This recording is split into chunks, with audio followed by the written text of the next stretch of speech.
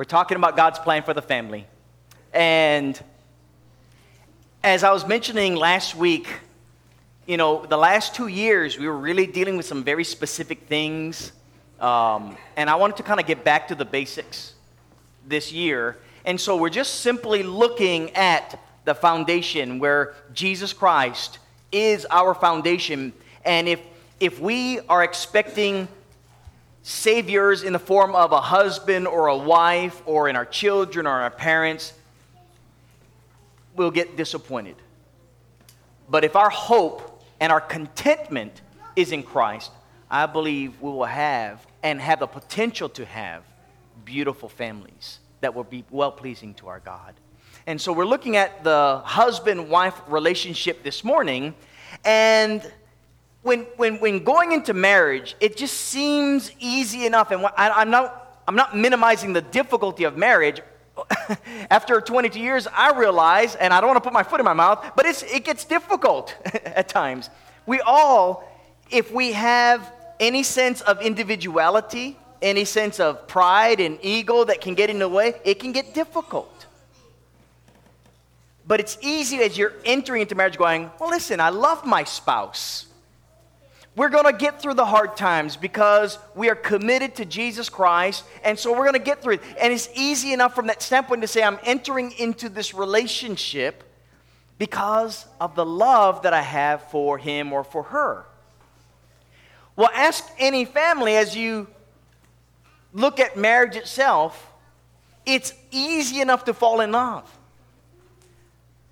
But I've heard, including Christians, say these words. Well, we've fallen out of love.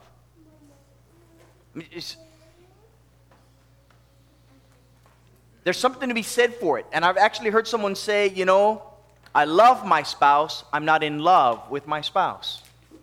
And that happens. There is a truth to that because I've seen it. I've heard it. People will reflect upon, well, it's not about being in love. And we are living in a Renaissance-type romantic era in world modern history, actually, where we have this romantic view of love. And so being in love is essential for marriage in the minds of, well, a lot of Western society. But many will say, well, I'm not really in love, but I do love my spouse. And therein lies the mixed message that we might have because of the modern view that we have with regard to marriage. But I'll say this. For those that enter into a marriage falling in love, and it's from a romantic standpoint, it can happen that you, quote unquote, fall out of love just as easily, just as quickly as you've fallen in. And there are a number of marriages that have attested to such. I'll say this with complete bias. I love my wife more now than when we first got married. And the bias is because I have seen the joy that Julie has brought to me, to our family. And I'm more in love with her now than before. And the love that I have now that is in love with her is a lot more beautiful. Because the Mitch Davis of 22 years ago, while loving the Lord, would have, I think, a less mature view of marriage than I have one. And so I'm grateful and do not want to take it for granted. But I say that because oftentimes we hear this phrase, in love, or falling out of love, and so on and so forth. And that's easy to do, to fall in love. What's not easy is to have the biblical view of love in a marriage. That does take a whole lot more work. It is said often that many times the bride-to-be will prepare so many hours going into a wedding, but not much into the marriage. And the same can be said for the male. Not that he prepares for the wedding himself, but for the marriage, not much in that way of preparation. And yet, there is a great grooming process, if I can use that phrase without pun, in that there is preparation for marriage that should take place in any family that loves the Lord in training up their children in the way they should go. Because marriage is very stereotypical what happens in the lives of children when they leave the home. It doesn't have to happen, but it often does. And so when we're talking about a biblical marriage of love, that's essential for any kind of marriage that will be well-pleasing to God. It is so essential that it is this very picture that the Apostle Paul is using in Ephesians chapter 5, because he is talking about the relationship of brethren in the body of Christ. And he takes very careful illustration of marriage to show what his church is supposed to look like. And so he uses the husband-wife relationship. And it is this very perfect love. In fact, this morning in our Bible class in the auditorium was our last class on the subject matter of love that we've gone over the last 12 weeks, or 11 weeks, I should say. And we're talking about perfect love. That's hard in a marriage because, well, frankly, as Richard or someone else had put it, we live in the flesh, although we have the Spirit of God. And they are at war with one another, and thus the Apostle Paul says to the churches in Galatia that they are at war against each other. And he says, but don't walk according to the works of the flesh, but according to the Spirit, or the fruit of the Spirit. And so this is what we're looking at, this kind of love. The kind of love that in my mind, as I read Scripture, where everything is possible with God, you can get through any problem, no matter how difficult, because you have a Christ-like love. And that's the picture of Ephesians 5. The picture of a man and a woman in the role of headship and in the role of subjection is reflecting Christ. Now, in Ephesians, he uses the passage with regard to Christ being the head of the church, but other passages in the Scripture show him as being a servant and subjecting himself to the headship of his Father. And we're going to look at these things in just a little bit. But Ephesians chapter 5 summarizes everything. After he says in verse 32, I speak of this great mystery, in this husband-wife relationship, I'm really talking about Christ and his church. But he says, nevertheless, this truth still stands. Each one of you in particular so love his own wife as himself, and let the wife see that she respect her husband. Remember last year, I'm not sure if you remember, last year, maybe 2 years ago, was that love and respect. That men, somehow the base or primal need is respect. That's what makes him feel capable of being head in a family. And yet the wife, she needs that love. Well, both need respect and both need love, but as far as what is being said, he needs that respect and she needs that love. We have two different kinds of people we're talking about. We've got the blue people, boys, and we've got the pink people, the girls. And we think differently, we act differently, and so our needs are somewhat, stereotypically speaking, different. And the summation is found here in verse 33 of this passage. Well, with that said, if we're going to follow the biblical teaching, we are told very explicitly in verses 25 to 30 how husbands need to learn to lead like Jesus Christ. The great difficulty I see, because I see it in myself and I see it with many men, is this struggle to find that balance of how to be a good leader like Jesus. How do I lead without being a tyrant? How do I lead when I don't have much in the way of God-given talents as far as leadership skills? I may be the one-talent leader quality type, if you will. I'm more of a follower, if you will. And I'm told to be head of my family by Jesus. It's very difficult. Without sounding silly about this, women, try leading your family. It's hard. But there are many women that have great qualities of leadership.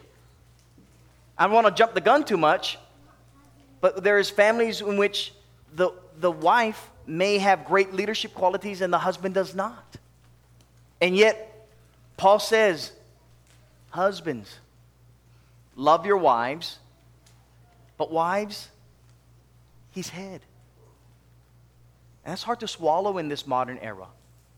I was telling my wife and my daughters last week how it does not matter that I know it's not male chauvinistic to read Ephesians 5, but in light of modern society, I mentioned how the sense is still feels that way when I share with people in the world.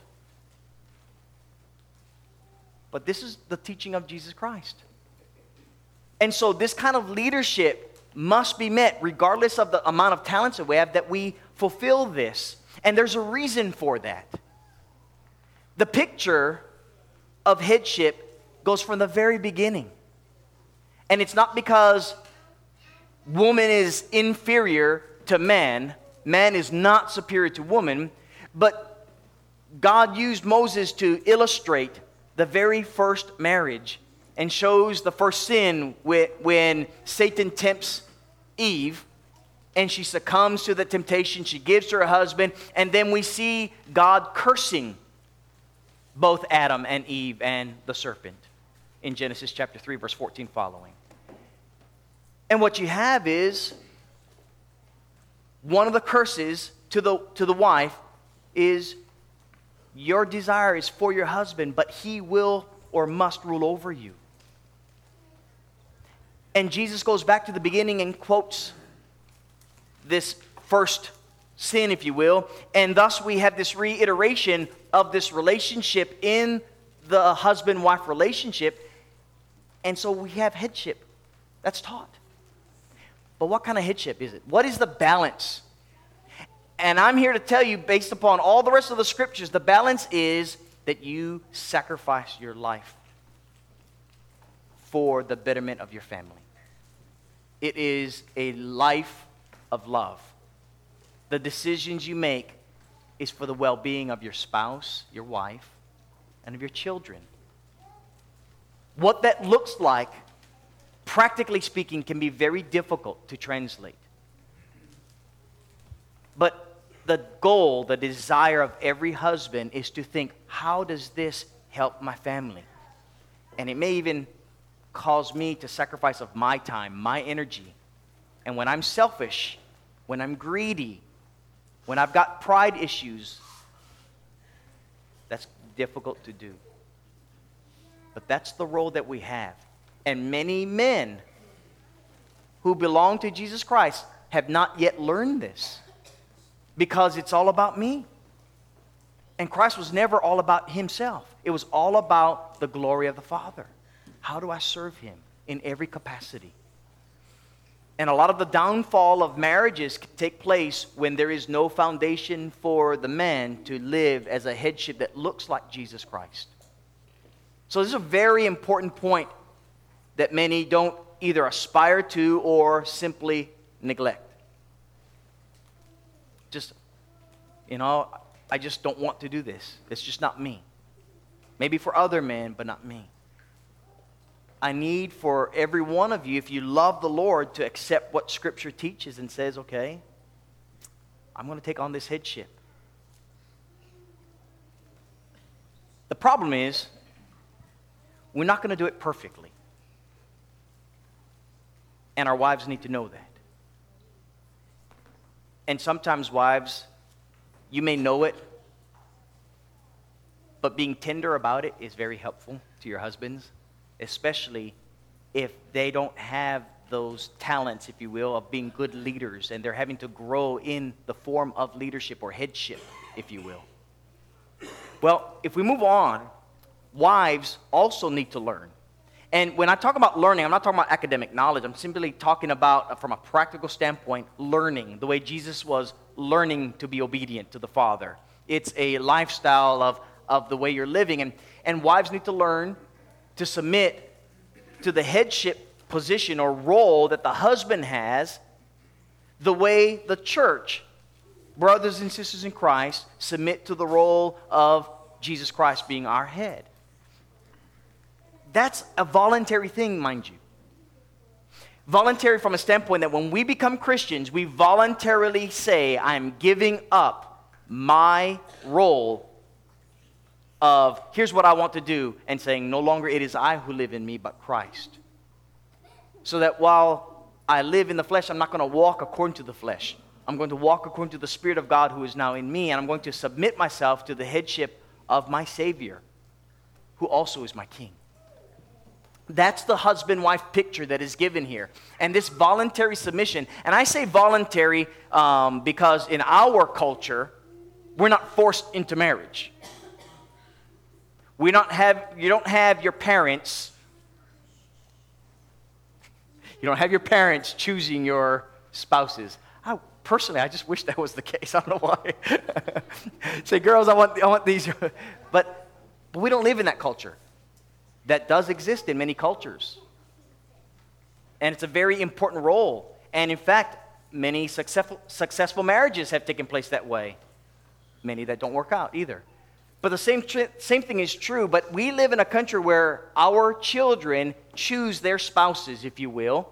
And because of that, there is a voluntary submission to the role as Christians who love Jesus and want to do His will to the role of a wife in that relationship. And it's subjecting yourself to the headship. What that looks like is not a slave. Doesn't look like a slave-master relationship. It looks like a helpmeet relationship. And that's the reason why God gave woman to man as a helpmeet, not as a doormat. Big difference. When you get into these things, though, it's very difficult because many women have their own minds, very intelligent, and they want what's best for their family just as the husband wants what's best for the family. And it can be difficult to subject yourself to a man that you think, you know what, I don't like his decision. I don't think it's the best decision. And so again, these are difficult things. What it looks like practically, I mean, we don't have time to get into all the individual type of scenarios, but you are going through them in your own marriages. And so you know what I'm talking about for those that are married or have been married for a while. The point being is that just as it is difficult for men, imagine, men, how difficult it is for our wives to read a passage like this and are trying to subject themselves to us and may not be doing it perfectly. Because they may have pride issues. They may have ideas that they believe are better than your idea on the decisions being made for the family. And while the man is going to say, okay, let's sit down, let's discuss, and I want to get your input because you have great suggestions, or however those dialogues take place, you come up with your decision, she may not always agree to them. And she may not come across in the way you want her to come across in subjecting to the headship of your decision making. It is for these reasons, brethren, I believe this is what marriage teaches us. Because you have imperfect husbands and you have imperfect wives trying, in fulfilling what Ephesians 5 reveals to us, a marriage relationship. And I believe that's where grace and mercy and forgiveness has got to take place if you're going to have a marriage that will grow and flourish. It is for this reason I see that Christ-church relationship where there is grace, there is mercy, there is forgiveness that allows for us to flourish in the Lord, and in the same fashion what allows for marriage to flourish. That's the foundation. I mean, think about it. Anyone here willing to boldly say, hey, I'm the perfect husband? Didn't think so. How about you wives? Anyone here willing to say, hey, listen, I am it. I am God's gift to my husband? Didn't think so either. And as much as we can be tainted about how special and how beautiful, how perfect our wife or our husband may be, we know, practically speaking, if it happens, I've never met anyone that says, I'm the perfect husband or perfect spouse, unless they're joking. Never met one. And it's for that reason that you're going to have the potential for friction. And some husbands and wives get through that friction much better than others because they look more like Jesus in their relationship. But the stereotypical relationship is that many of us, we fail, and sometimes fail miserably.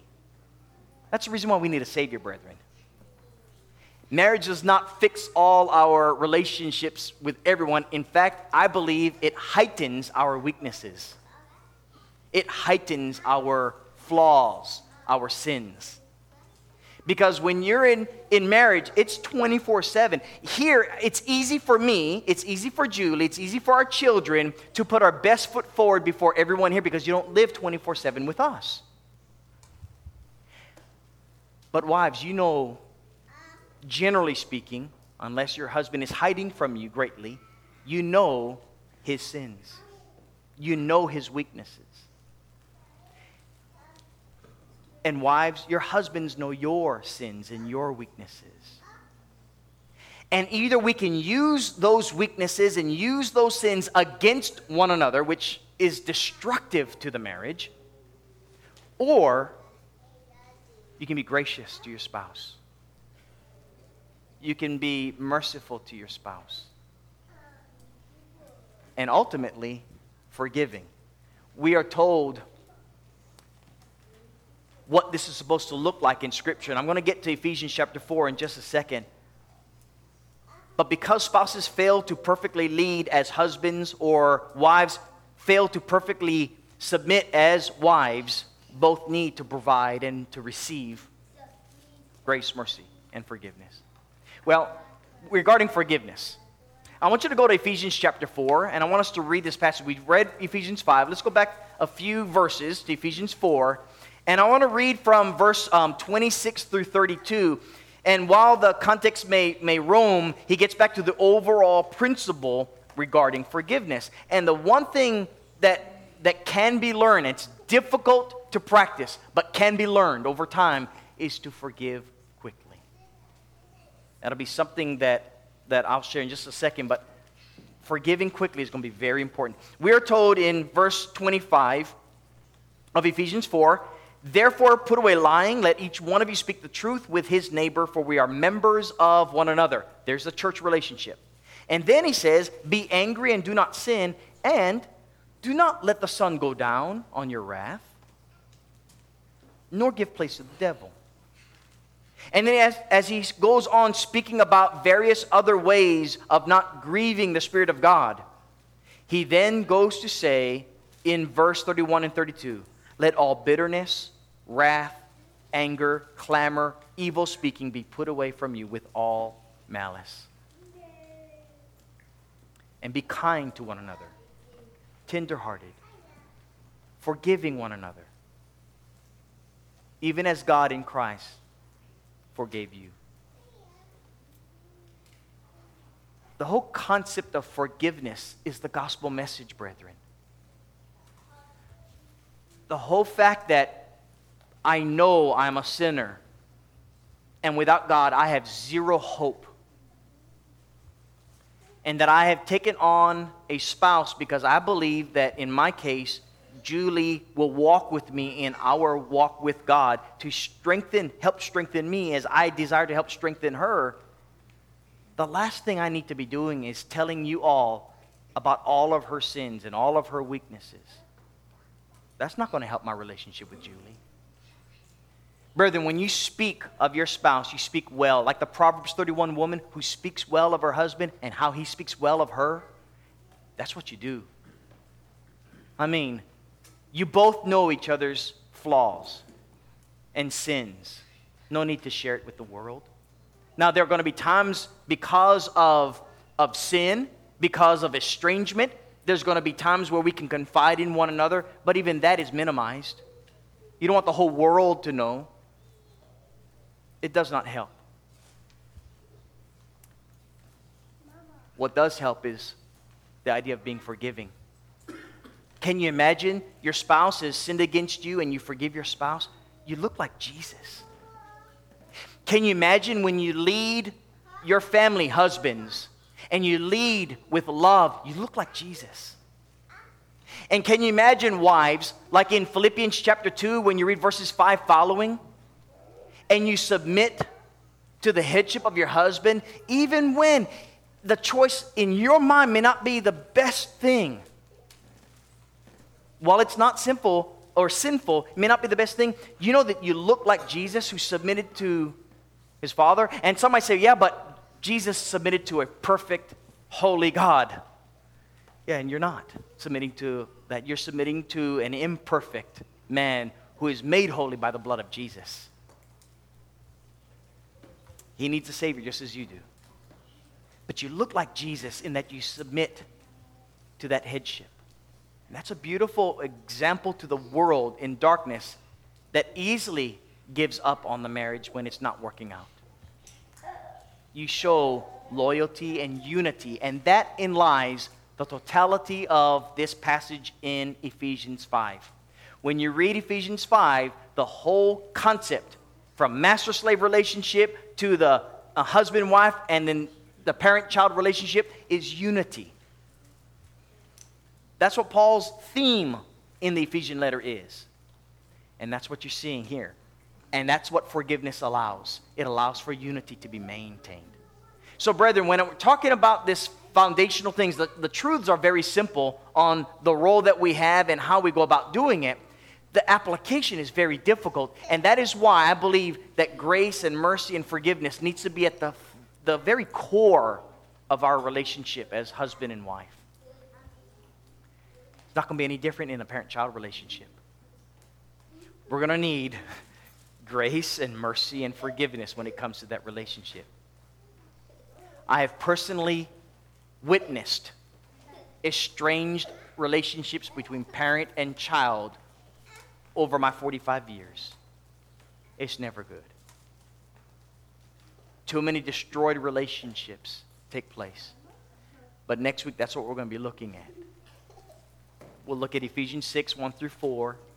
We'll look at other passages. But I want you to think about not only the husband-wife relationship, the parent-child relationship, but how it's supposed to look like as far as us as a family of believers. Because that's exactly what Jesus used to illustrate his body as being one. And so, for those of you who are contemplating marriage, think about your role that God has ordained.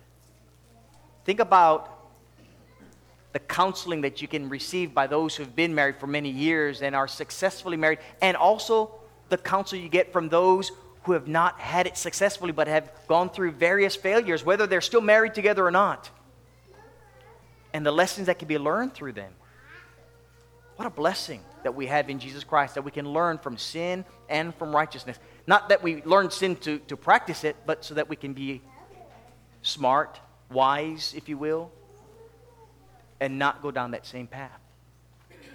So I pray that these lessons are helpful to you. Very simple, foundational, but necessary for our walk with the Lord.